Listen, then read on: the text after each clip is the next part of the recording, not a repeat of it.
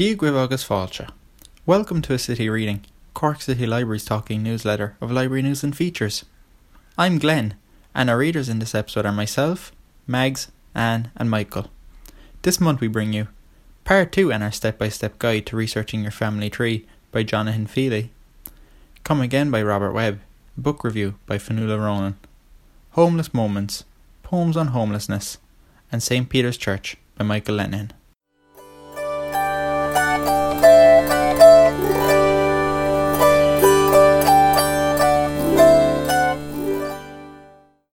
A step-by-step guide to researching your family tree by Senior Library Assistant Johnathon Fehily. Part 2 of a 4-part series. In this episode, Johnathon looks at parish and religious records. Parish records. Parish records of baptisms and marriages will usually be the oldest records available to you. Most Catholic parish records date from the early decades of the 19th century. Some of the records from urban areas are earlier than this, and some records from rural parishes are later. The parish records of the Church of Ireland are usually older than Catholic records, and may also have records of burials. Unfortunately, many of the parish records of the Church of Ireland were lost in the fire in the Four Courts in 1922. The representative church body, based in Dublin, is an excellent first stop for those searching in particular for Church of Ireland records, which we will discuss later in the guide. It is almost essential to know the parish or parishes your ancestors came from. The old medieval Catholic parishes were retained by the Church of Ireland after the Reformation in Ireland. They were used subsequently as units of civil administration by the state and local governing bodies. So knowing which parish your ancestor came from is often the key to both church and civil records. You should note that the boundaries of Catholic parishes and Church of Ireland parishes that have the same names are not always identical. Civil parishes are usually identical with Church of Ireland parishes. The staff in the local studies department will be able to help you find the parish you are looking for, whether you know the name of the Catholic, Church of Ireland or civil parish. After a short time, you will be familiar with this yourself. The local studies department does not have copies of parish registers. Many of the parish registers for the Diocese of Cloyne have been indexed, and the indexes are held by the Mallow Parish Centre. Staff at the centre will search the indexes for you on payment of a fee. The following 3 sections will discuss the digitised sources available to discover parish records. National Library of Ireland, Catholic Parish Registers. The National Library of Ireland has digitised many Catholic parish records in a scanned format on their own site at registers.nli.ie. Church parish records of both birth and marriage records are the most important resource available to would-be genealogists. Due to the often turbulent history of Ireland, civil records in the form of census records or other similar administrative documents are rare before 1901. Similarly, even Catholic Church parish records do not reach back through the years to any great extent due to religious persecution in the form of penal laws, which precluded any formal church which would have dealt with this formal administrative papers. The registers contain records of baptisms and marriages from the majority of Catholic parishes in Ireland and Northern Ireland up to 1880. Although civil registration of births, marriages and deaths began in 1864, records were not accurately kept for a number of years, so a cut-off date of 1880 was applied for the microfilming of registers. In addition, the wealth of parishioners was a contributing factor in the maintenance of registers. Wealthier Catholic merchants in cities and large towns were in a position to support the clergy and build churches during the mid-1700s, while in rural areas, poor farmers and labourers could not afford to do so until the mid-1800s. This fact is true of Cork, with many urban areas having significant earlier records than rural parishes, particularly in city parishes such as St. Peter and Paul's. The site itself provides scanned copies of the original records and does not provide a search function. Thus, knowledge of what parish you are searching for is available. The quality of information contained for each parish is not consistent, and the vernacular switches between Latin and English. As parish records are often the earliest one can search with regards to family history, this site provides a fantastic resource and is available free of charge. In general, baptismal registers contain the following information: date of the baptism, child's name, parents' names, and sometimes mother's maiden name, names of godparents, sponsors. Sometimes the place of residence is also included. Information contained in marriage registers includes date of marriage, names of bride and groom, names of witnesses, sometimes of the names of the parents and their place of residence is also recorded. Irish genealogy, church records. The Irish genealogy found at www.irishgenealogy.ie is a website that allows users the opportunity to search a wide range of record sources in their search of their Irish ancestry. The website is home to church records of baptism, marriage and burial from a number of counties. The site is maintained and run by the Department of Culture, Heritage and the Gaeltacht. With regards County Cork, there are church records digitised on Irish genealogy for the Diocese of Cork and Ross. This will allow researchers to find ancestors in the west and south of the county as well as the city itself. The Diocese of Kerry is also available on the site, which includes a number of parishes in the northwest and west of County Cork. The church records available on this site are generally from circa 1800 to 1880. However, many variations exist, with urban parish records generally beginning in the 1750s and rural parishes beginning as late as the 1830s. The main advantage to the Irish genealogy site for a researcher is the search function. One can specify a name, date range, and what form of record one is researching. The site will also break down the records by diocese. Other denomination church records. Anglican, Church of Ireland parish records. The representative church body provides a genealogist with a focal point to find records for Church of Ireland parish records. Unfortunately, many Church of Ireland parish records were lost in the destruction of the Public Records Office of Ireland in 1922 during action during the Civil War. However, many of these parish records had duplicates, which were kept in various locations such as the Northern Ireland Public Records Office of individual parish offices. The representative church body will not conduct individual genealogy searches but will help researchers to locate records that do exist and bodies which can conduct a search. Church of Ireland records generally reach back further than most Catholic parishes due to being the dominant government-sponsored religion in the 1700s until the ending of the penal laws. The representative church body can be found at www.ireland.anglican.org. Presbyterian records. These records are held in three main locations: in local custody, in the Presbyterian Historical Society, and in PRONI. Methodist records. Records of Methodist births, marriages and deaths, which took place prior to about 1820, are found in Church of Ireland registers. For details of surviving records after this date, contact the Methodist church in the area closest to your area of research. PRONI holds a county-by-county listing of surviving registers for Northern Ireland. Quaker records. These records are held in two main repositories: libraries of the Society of Friends in Dublin and Lisburn.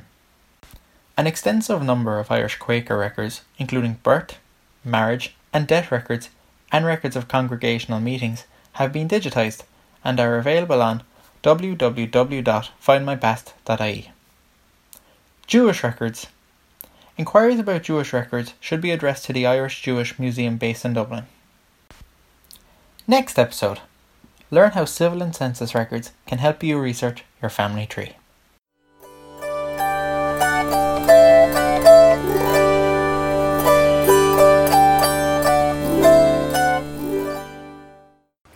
Come Again by Robert Webb, a book review by Fionuala Ronan. Come Again is a whimsical, funny, but sad tale of love lost and found anew by comedian Robert Webb. We are introduced to Kate, a grieving ex-karate champion in her early 40s, whose husband Luke has died from an undiscovered brain tumour. Her life is now a mess. She is about to quit her job, and her days are spent in an alcoholic, guilty haze. Kate's plan of committing suicide once she has confronted her boss. She works as an IT consultant for a PR company, over his dodgy dealings with a Russian gangster, becomes unstuck and she quits.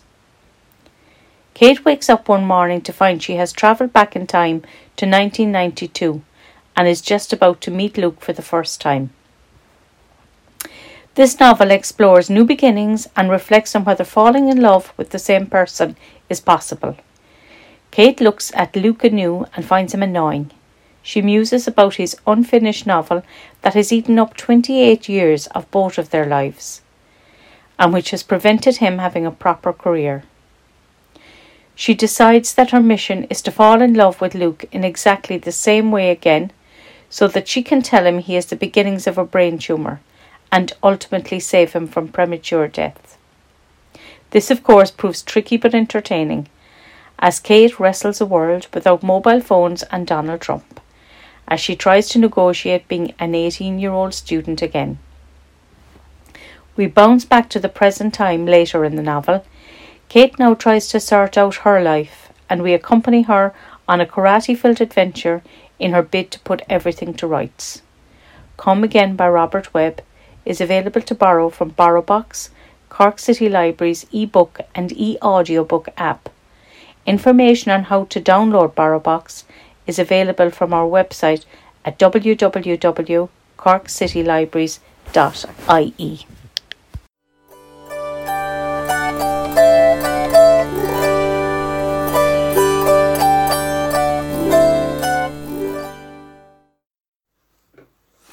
Homeless Moments. Poems on homelessness from 3 Cork writers. Homeless Moments is a book of poetry by new Cork poets Murty Kelleher, Sarah Ray and Kenny Morris. Murty, Sarah and Kenny share moments of their lives in an open and honest way. They reflect on family, fear, panic and hope, illustrating aspects of homelessness as it is today. All are regular visitors to Cork City Libraries and are part of the library family which extends to all corners of our city, places that encourage individual creativity and possibilities. We are delighted to bring extracts from a poem by each poet in this podcast. My Home by Murty Kelleher. My home is a place of love and peace.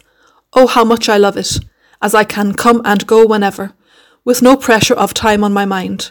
Like before, I have to get back fast or be on the streets. As when I am home, I can sit and watch TV and cook my own meals. I can have people over like my kids and other friends. When I had no home, I could not even do that. I am so happy to have a home. As I look on the streets to people who have no place to go, I get so sad and say that could have been me. My home is a place of love, hope, joy and happiness and no pain. I can rest and sleep in a warm room with heaters and photos of my kids and mom and dad who passed away. Looking at the Stars by Sarah Ray. It's a cold winter's night looking at stars from one grey bump that is wet from rain.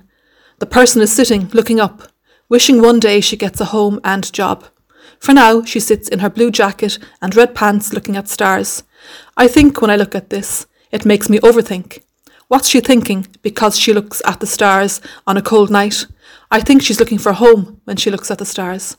Why are you looking at the stars? What's the reason for this cover? I would like to help this person out, looking for that wish star. I sit here on a grey cold path, she thinks, waiting for someone to find me in this dark night. She hopes, because she's shy, to go find food, while she waits for food to come. She looks up to think and say, why me? All I want is a home, hot meal and a nice job. Over and Under Sunlight Bridge by Kenny Morris. Over and under Sunlight Bridge in a zone where terms and conditions don't apply. A space of solitude to the naked eye where we communicate with little or no talk, and every day is an avalanche of elaborate thought, and there's no such thing as a magistrate's court. Where words are like butterflies, whatever the season, and children are children with no rhyme or reason. In a world unrecognised by most, where a ghost is a ghost is a ghost, and the dead are looking to a lover's discourse. Homeless Moments was published in 2020 by Cork City Libraries and Focus Ireland, coordinated by Paul Casey and funded by Dormant Accounts Fund.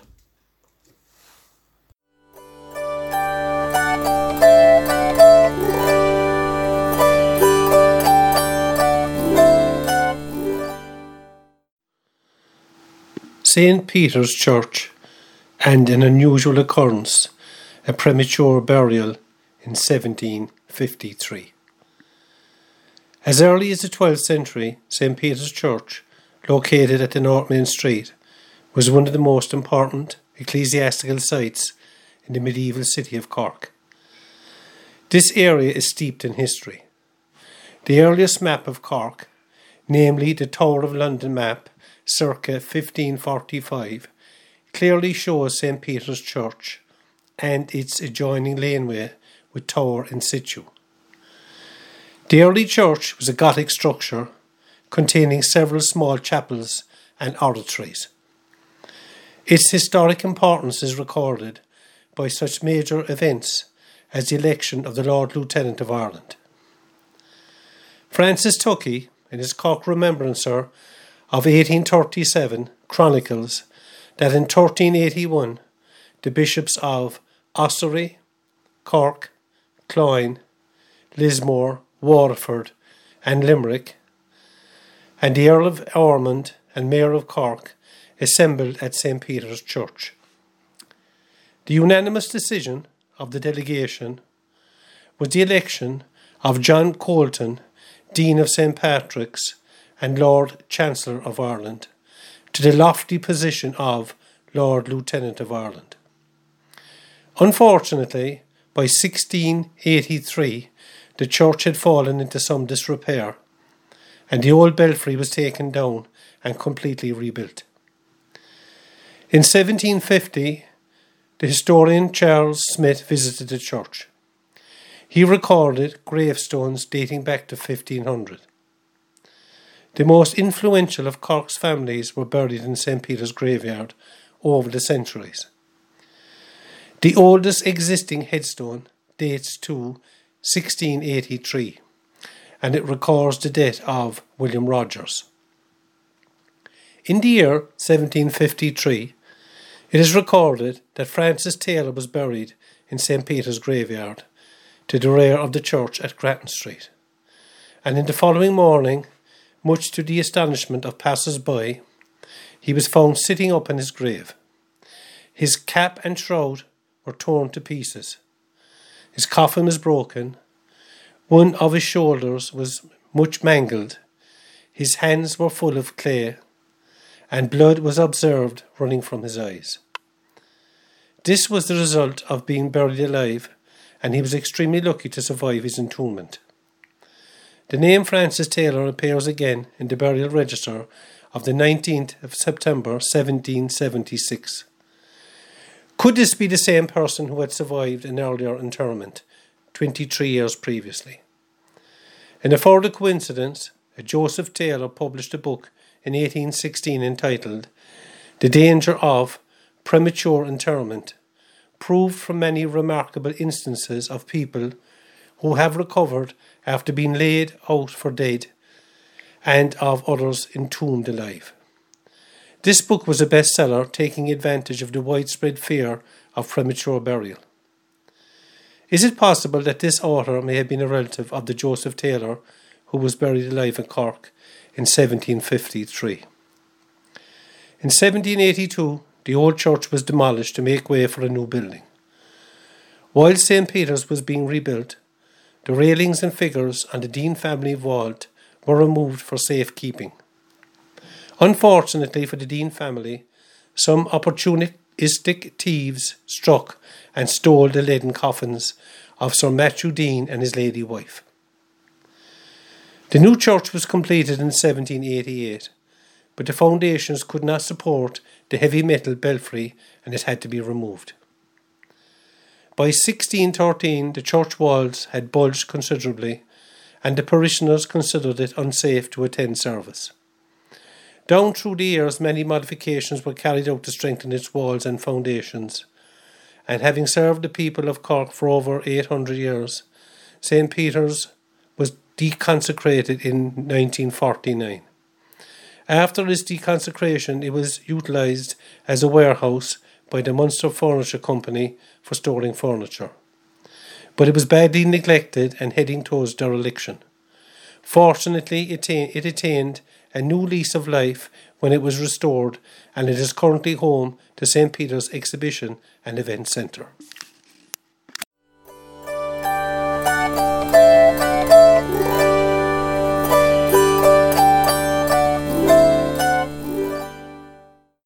That's all for now. For information, opening hours, or contact details about Cork City Libraries, visit our website at www.corkcitylibraries.ie or follow us on social media channels. Music is by Chris Toomey from his album Midnight on the Water. Thanks for listening. Slán!